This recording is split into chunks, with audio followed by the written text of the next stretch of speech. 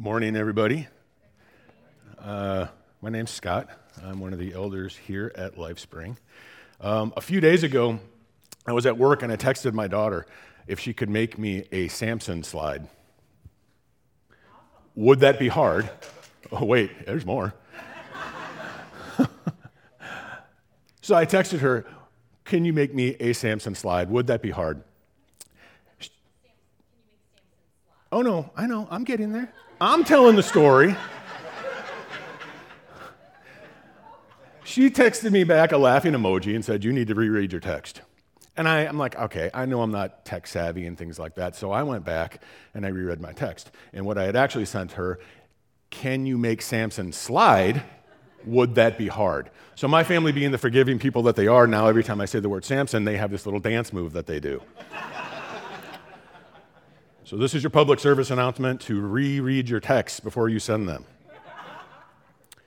Let's go to the Lord in prayer before we get into Scripture. Father God, we thank you for being sovereign. We thank you for the mercy that you shower on us. We thank you for the salvation that you give us through your Son, Jesus Christ, and his resurrection. Lord, we just pray that as we dive into your Scripture today, that you would just bring it alive to us, that you would meet each one of us where we're at and speak to us. Lord, that these words be solely from you and not from me. We pray these things in your name. Amen. So as Cabot mentioned earlier on, Hebrews 11 is a really neat book. It's kind of an outline of these Old Testament characters. They exhibit great faithfulness in various states of their brokenness or weakness or whatever other circumstance they find themselves in. And they're doing this in a calling from God to actually fulfill God's promises. A few weeks ago when I was up here, I chose to speak on Gideon. And I did that. That was kind of a nostalgic thing for me. That was my first time preaching, and that was the first time I had ever taught Gideon, was at youth group. So I'm like, all right. Cabot came to me and he said, would you mind preaching again today? And I said, fine. You know what? I'm going to go back to that thing in Hebrews and pick another character. So I go back and I reread that, and the fantastic things that are pointed out there, the faithfulness that people acted in, and some of the stories. You know, you really do want to just dive into the Bible and find where these stories are at. So I saw Samson, and I'm like, cool, Samson. I haven't heard about Samson since I was in Samson. That you had was a different picture, prime, that kind of a thing. The story of Samson's kind of like that too. Depending on the angle that you hold it at, there's a different story there. There's lots of layers to Samson. So it was very challenging for me to actually pull out what was trying to be conveyed in this story. The story of Samson is in Judges. It starts in chapter 13. It's 4 chapters. We are going through all 4 chapters today, but we're going to do kind of the Reader's Digest flyover version of it. And we're going to see what we can learn and what God's trying to speak to us through this. So if you want to turn to your Bibles and to Judges, chapter 13. Verse 1, again the Israelites did evil in the eyes of the Lord, so the Lord delivered them into the hand of the Philistines for 40 years. I'm already going to stop right there. At this point, I have a puppy at home that can be left alone longer than the nation of Israel. It seems to be that they, as soon as God is out of their sight, out of their eyes, they just can't help themselves but to just kind of fall back into evil. And so for 40 years, they were under the rule of the Philistines. So the angel of the Lord comes to this woman in Israel and says, hey, I know you're barren, and I know you're childless, but I'm going to grant you a son. You're going to conceive, and his name's going to be Samson. And he is going to begin, or in the NIV text it says he's going to take the lead in freeing Israel from the Philistines. And from the womb, he is to be a Nazirite. A couple of things there to contrast. Samson's mom is not given a name. She is nameless, she can't have children, and she has no children. In that culture, she was, for all practical purposes, broken. She was inconsequential. She was unassuming, and she's not given a name. Samson, on the other hand, is given a name, and he's given purpose right from the womb. He's going to come and he's going to have great physical strength, weak moral character, but great physical strength. And he is basically going to do everything wrong. That was one of the challenges of Samson, is I was trying to figure out, why is this guy in the hall of faith? And it was just really kind of hard to pull out. So you see here that God is going to use the unassuming or the broken. He's going to use the weak and the sinners to achieve his divine purpose. Samson was going to be a Nazirite, though. What does that mean? In Numbers 6, it details the conditions of being a Nazirite. Now, typically speaking, and Samson's a little bit unique in this situation, but typically speaking, a Nazirite could be a man or a woman, and they take a voluntary vow to consecrate themselves to God, to dedicate their lives to God, to kind of set themselves apart to God. And typically it's for an actual, there's a start and an end date to it. So it could be for 10 years, it could be for 1 year, it's unspecified. The traits of a Nazirite, though, as you set yourself apart for God, in Judges here it mentions that no razor is to touch Samson's hair, so that's one, is that you have this physical outward appearance of this vow that you've got between God. I need some water. I think I have one right there, Meg. Sorry. That people can see. The second one is you can't use no wine, of anything. So nothing from the vine, off of the menu also. And the last thing is that you are not allowed to be around unclean animals. And Numbers specifies unclean animals as basically dead animals. That includes people. Corpses, that kind of a thing. This is important as we get into the study of Samson here. If you were to ever break one of these commandments of being a Nazirite, there is a ritual you have to go through as far as offering a sacrifice to God and shaving your head, and then you have to start over. So if you're at year 9.5 of your 10-year voluntary vow to God and you mess up, you shave your head and you start over again at year 1. So this potentially can take you 19.5 years to complete this vow. Very difficult thing to do. But Samson was set aside from the womb for God.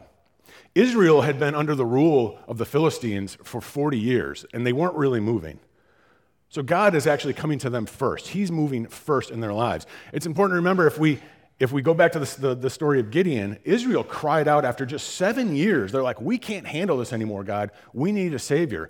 Here, they never ask for help. God actually comes to them first. It's like, hey, I made a promise to Abraham, and I need you guys to start moving on this and acting in faithfulness. So the story of Samson actually is the story of the Israelites, kind of in cameo type of thing. So God moved first. In the Bible, there was only one other person that was dedicated a Nazirite from birth, and that was John the Baptist. And his proclamation to John the Baptist, his mom, was infinitely more positive than the one here for Samson.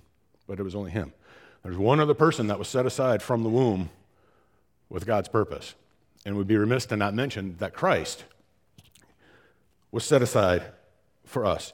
Matthew 1:21, the Lord is speaking to Joseph at this point, and he says, he will set us free from our sins. Samson just has to begin the process of freeing him from the Philistines. Christ is coming to set us free from our sins. Through Christ's life and death, he paid the price, not only for our sins, but he defeated them. He actually moved past that and then defeated death. Our pathway, as in Christ's life, our death provides, as Christ's life and death provides our pathway to God's promise of salvation. In Christ, we are set apart and made unique for his purposes. We can fast forward. You could skip ahead to chapter 14. See, we're already done with one chapter. 3 more to go. Samson is older here. He's starting to have the desire to go look for a bride at this point. So chapter 14, verse 1, Samson went down to Timnah and saw there a young Philistine woman. When he returned, he said to his father and mother, I have seen a Philistine woman in Timnah. Now get her for me. What did you say to me?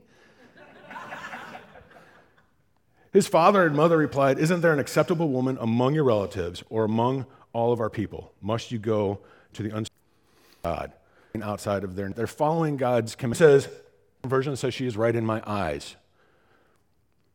So it's important to keep track of that word eyes as we go through this story. It's mentioned at the beginning where the Israelites did evil in the eyes of the Lord. Now Samson is saying she is right in my eyes. The idea of the eyes that carries throughout the entire Scripture, through the entire Bible, either literally or figuratively. Jesus says that the eyes are a lamp to our heart as far as where we actually are placing our treasure. So the significance of eyes in this story is important. In chapter 4, his parents, however, did not know that this was from the Lord, who was seeking an occasion to continue to confront the Philistines. Is God's intention to actually get Samson into the Philistine neighborhood? If he's going to actually start interacting with them, he can't be separated from them. You get this idea again of Israel's complacency of they're just kind of like, you stay over there and we'll stay here. You're occupying our land, but really you're not bothering us, we're not bothering you, so no harm, no foul.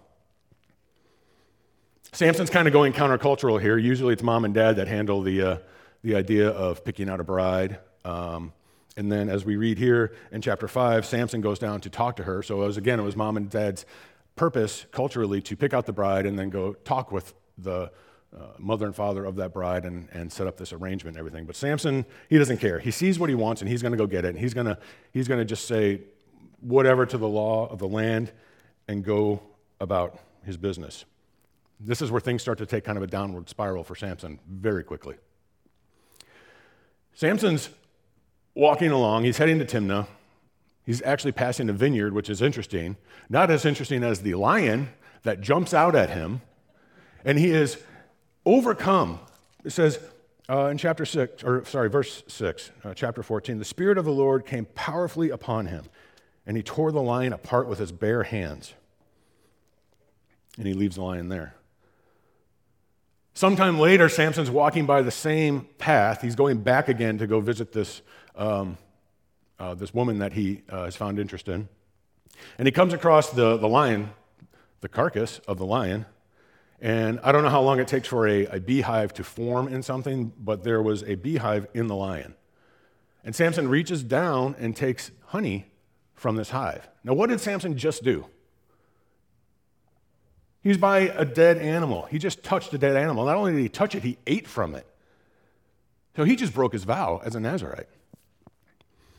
He goes and he finds his parents, and he doesn't tell his parents anything, which again is kind of a lie of omission at that point. And not only does he not tell his parents, he gives them some of the honey too.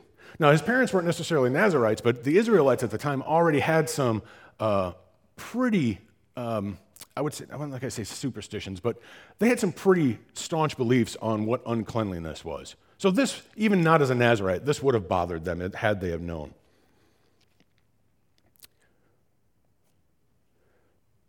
Verse 10, now his father went down to see the woman, and there Samson held a feast, as was customary for young men. So we're fast forwarding here, and Samson's on his wedding day, or wedding week. It was a 7-day celebration typically, where they would, just celebrate and party for 7 days. And this is on the Philistine side of things. So it was very possible that Samson was in contact with Philistine, has no friends, 30 Philistine to be his wedding. And he's going to tell them a riddle a little bit here. And he tells them to eat out of the strong something sweet. Now he's talking about that lion.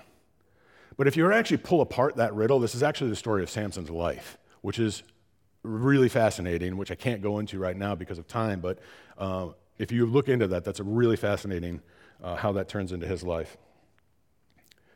And what's at stake here? There's 30 men, and then there's Samson. Samson tells them a riddle, and Samson says, if I can stump you, if I can keep you stumped by the end of this celebration, all 30 of you have to buy me a new set of clothes. So Samson gets 30 sets of clothes, which is a weird thing to ask for. But if they guess it, then Samson has to buy each one of them 30 clothes. So Samson has some serious financial loss potentially here. Well, on the fourth day, they go to Samson's wife, who's a bride-to-be, and they say, hey, you need to go find out the answer to this riddle, because it is bothering us to no end. And if you don't, we're going to burn your house down with you and your dad in it. I mean, that just went from 0 to 60 like now. I mean, you leave yourself nowhere else to go from there. And Samson's wife, she's like, okay, well, I don't want to die. I'm going to go and I'm going to nag Samson relentlessly. So she does that. Verse 16, then Samson's wife threw herself on him, sobbing, you hate me. You don't really love me. You've given my people a riddle, but you haven't told me the answer. And Samson's like, I haven't even told my parents the answer to this one yet. I'm not going to tell you. But he finally caves in. The next day, the 30 men answer Samson's riddle. And Samson's reply is kind of harsh. If you had not plowed with my heifer, you would not have solved my riddle. He's accusing them of being unfair. And kind of indirectly, kind of calling his wife some names here. Samson goes off the rail at this point. The Spirit of the Lord came upon him powerfully. He went about 23 miles away to another Philistine stronghold. He had to get far enough away from this wedding party so that what he was about to do wouldn't be realized that he had just lost a bet to 30 men, because he goes to this Philistine stronghold and kills 30 innocent men, steals their clothes, walks back to the wedding party and fulfills his end of the bargain.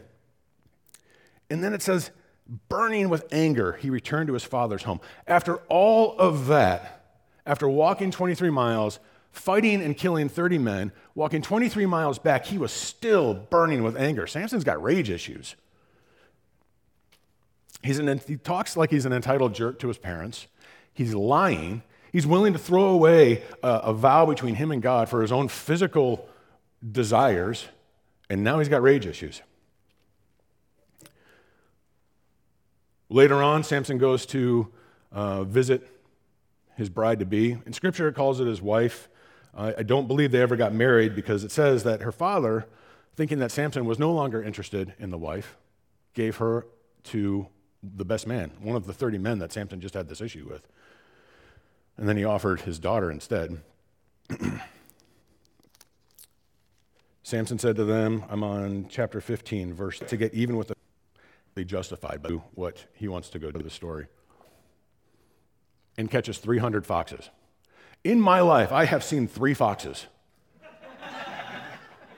3. And I have never caught one with my bare hands.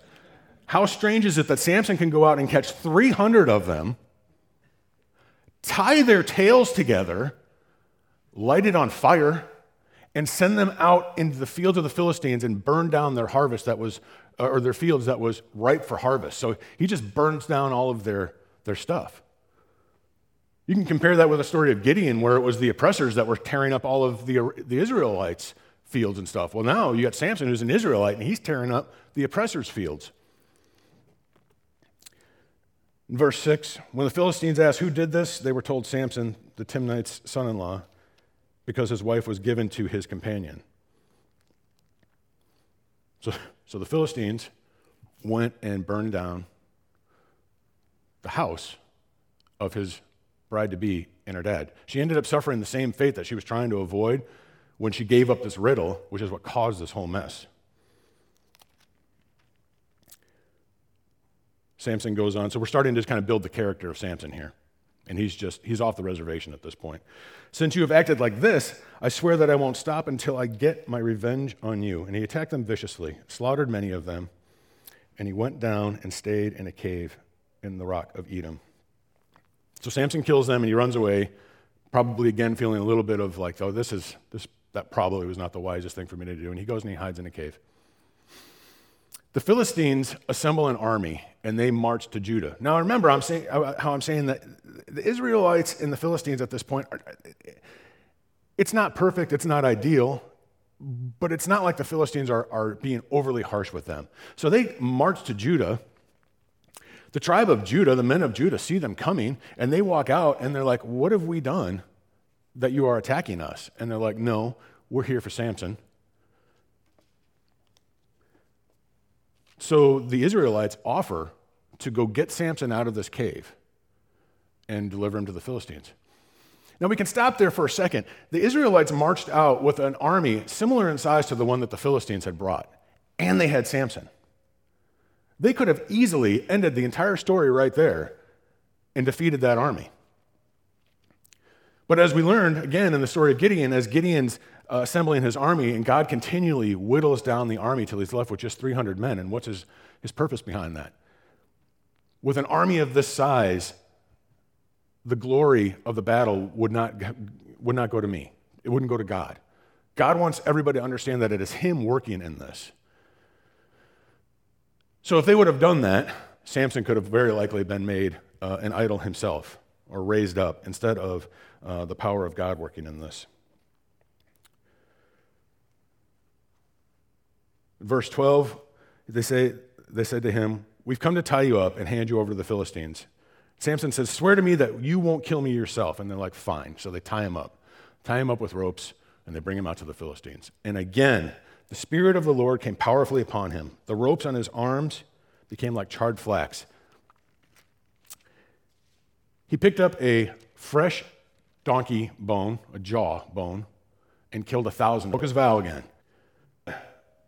In this passage, acknowledge, because he was very thirsty, this is verse 18, because he was very thirsty, he cried out to the Lord, "You have given your servant this great victory. Must I now die of thirst and fall into the hands of the uncircumcised?" Then God opened up a spring, and Samson was able to regain his strength.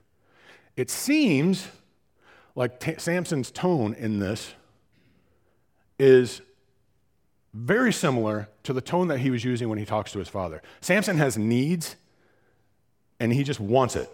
It's almost like he's acknowledging God just so he can get something out of the deal. It's like that person that asks you how you're doing so they can basically get you to talk, and they just want to talk about themselves. It's kind of like that. Samson is out of control at this point. He's repaying evil with evil, and he's doing it easily. He's sinning, and he's breaking his vow for his own physical needs. Perhaps the story of Samson is such a popular story in the Bible because that's very relatable to us, right? We're broken, we're unassuming, we're weak, and we're sinners. But being set apart with Christ does not create perfection. Being set apart with Christ does not create perfection. My relationship with Christ is not a proclamation of my perfection. My relationship with Christ is a proclamation of his perfection. See, the problem isn't only that Samson is sinning. The problem is the presence of Samson's sin and the absence of his repentance for it. I have a lot of people that don't come to church because they feel like church is full of hypocrites. And that's possible. I'm sure that there are people in churches across the world that wear the outward, the visible markings of a Christian, the hair of Samson, so to speak. But their hearts and their actions do not match up. Who they are on Sunday mornings is not who they are on Friday nights or on Wednesday afternoons at the office or alone in their room at any given time. It just doesn't match up. But I think when people say that the church is full of hypocrites, what they're actually saying is that the church is full of sinners, and they are 100% right. We are the unassuming, the weak, the broken, and the sinners. We are dead to our sins. And that is why through the life and death and resurrection of Christ, the gospel is alive and working in our hearts. Every day, we have to go back to the gospel, back to the throne of Christ and being like, Lord, I have messed up. I need you. I have nothing to bring. I am weak and broken. I am unassuming. But in that, as we go to that throne, he gives us that forgiveness, that relentless grace that he just chases after us so he can shower that mercy on us.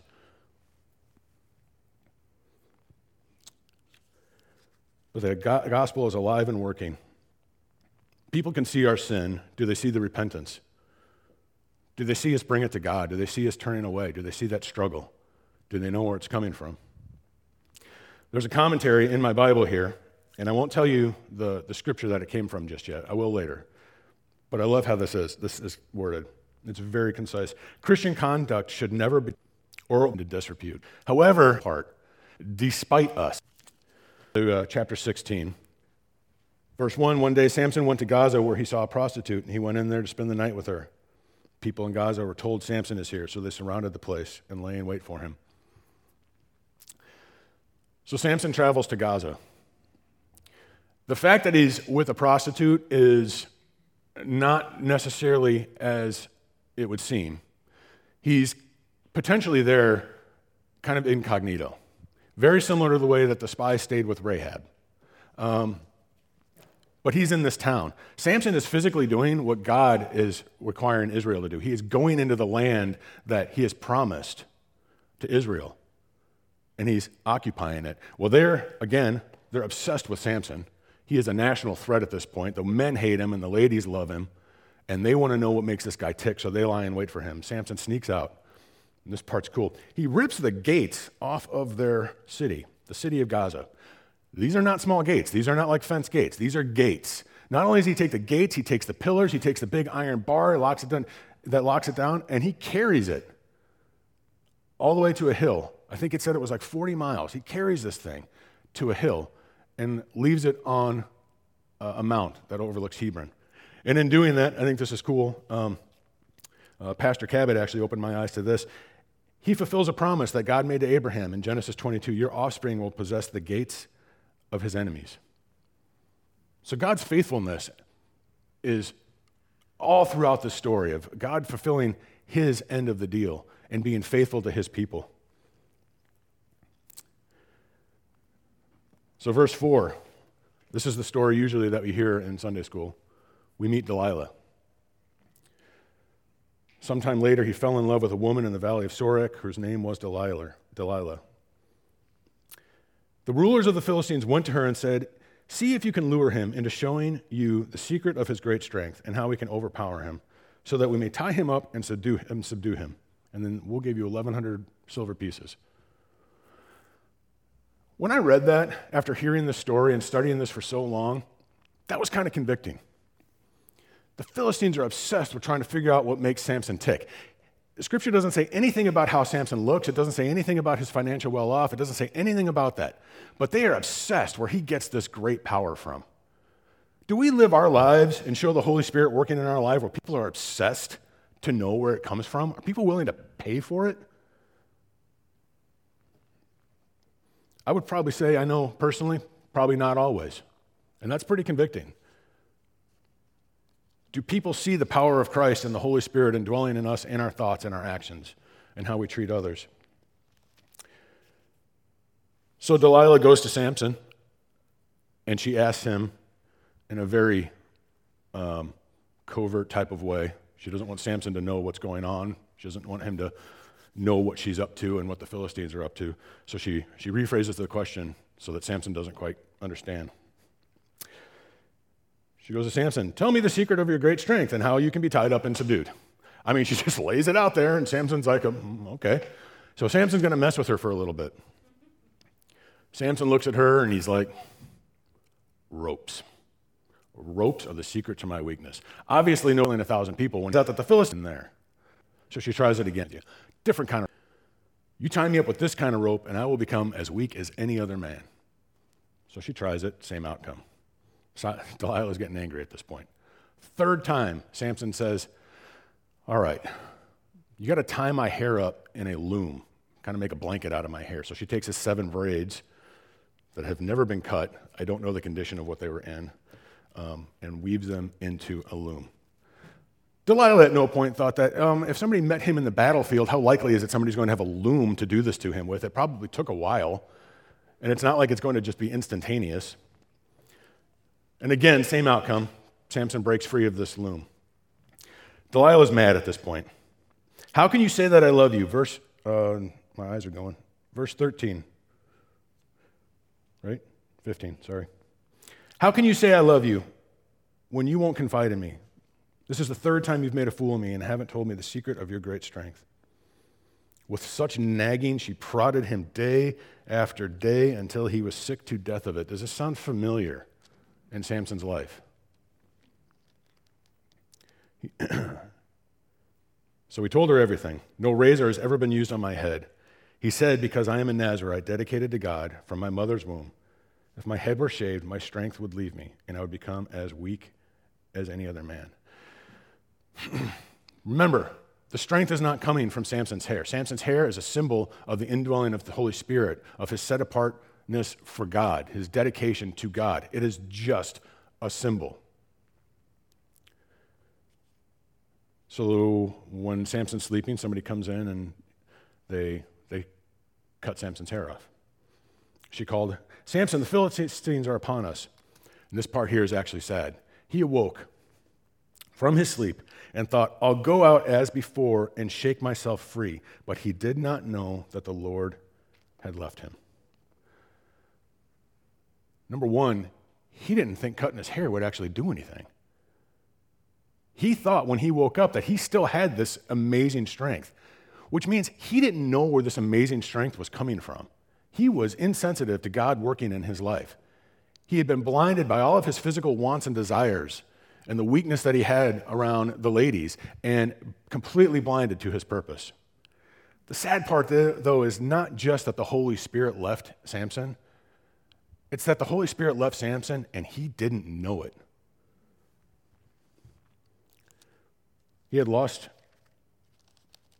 sight. He had lost his purpose. Well, the Philistines help him with that, and they take out his eyes. They take out his eyes and they shackle him to a millstone, and they humiliate him. His hair is shaved. He has walked away from everything that he was set apart to God for. His Nazirite vow has just been trashed at this point. And he is alone in this room, just working. There's a song that we sing here. We sang it just last week. My wife warned me not to do this. But I have to. In my blindness, you are my vision. In my bondage, you are my freedom. And in my weakness, you are my power. See, I did it. And that's what it doesn't mention him doing. He is shackled. Wait a minute. We just indwelling of the Holy Spirit. Except Samson's a Nazirite.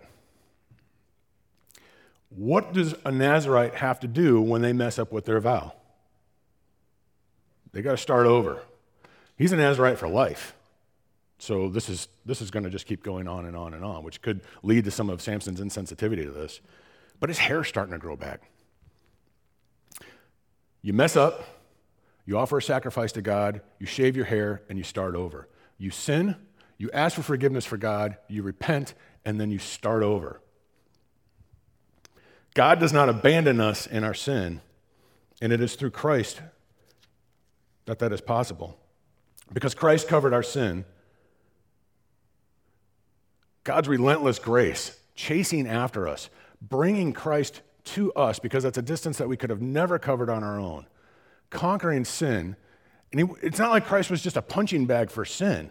He took it all on, bore that weight, and then he beat it and resurrected again, and promises to come back. And he did all of that so that we might be able to go and share eternity with God. Story ends in the scripture reading that Dan read for us. Samson's led out to the temple.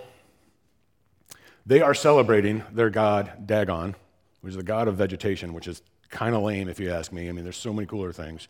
He's a false god, but they're praising this guy for delivering Samson to them. Well, all along, this was God's purpose, using Samson's brokenness and sin to achieve God's purpose. But they think that their God did this, so they're partying hard in this temple. And they bring Samson out after they've had a few too many to drink, and he's going to entertain them. And they walk him out, and they set him, he asks the servant to set him between these two pillars. Samson prays to the Lord for the second time. But this one's different. Sovereign Lord, remember me, please. Please, God, strengthen me just once more, and let me, with one blow, get revenge on the Philistines for my 2 eyes. Later it says, let me die with the Philistines. Samson understands at this point, through his blindness, the purpose that God is trying to fulfill here. He wants to avenge his eyes. And I don't know if he wants to avenge his eyes being lost physically, or if he wants to avenge the fact that he messed up so badly throughout this life that he missed out on his calling because of his eyes. But either way, it says that Samson was able to push this thing down, and through his death, he accomplished more than he did on his own strength while he was alive. With Easter coming up, and we celebrate the life and death and resurrection of Christ, who was also maimed and tortured, mocked and jeered, and then died. Samson deserved the death that he got. His sins, the consequences of his sins, got him to where he was at. But through that, he fulfilled God's promise that I am going to begin freeing the Philistines. He was setting the stage. Then along comes Samson and Christ. Christ didn't deserve of our broken, weak, unassuming, sinful self. Our purpose is in him, in the gift that he freely gives us in our salvation, if we choose to believe. If we choose to believe that. Let me close in prayer. Father God, we thank you so much for that gift that you freely give us. We thank you for the life, the death, and the resurrection of Christ. We thank you for your faithfulness to us, for the promises that you make for us, Lord. I pray that as we leave here, Lord, that we would be able to come to grasp the gravity of our eternal salvation. Lord, that we would be convicted of right Christian living. Lord, that we would turn back to you and realize that we are weak and you are strong. I pray these things in your name. Amen.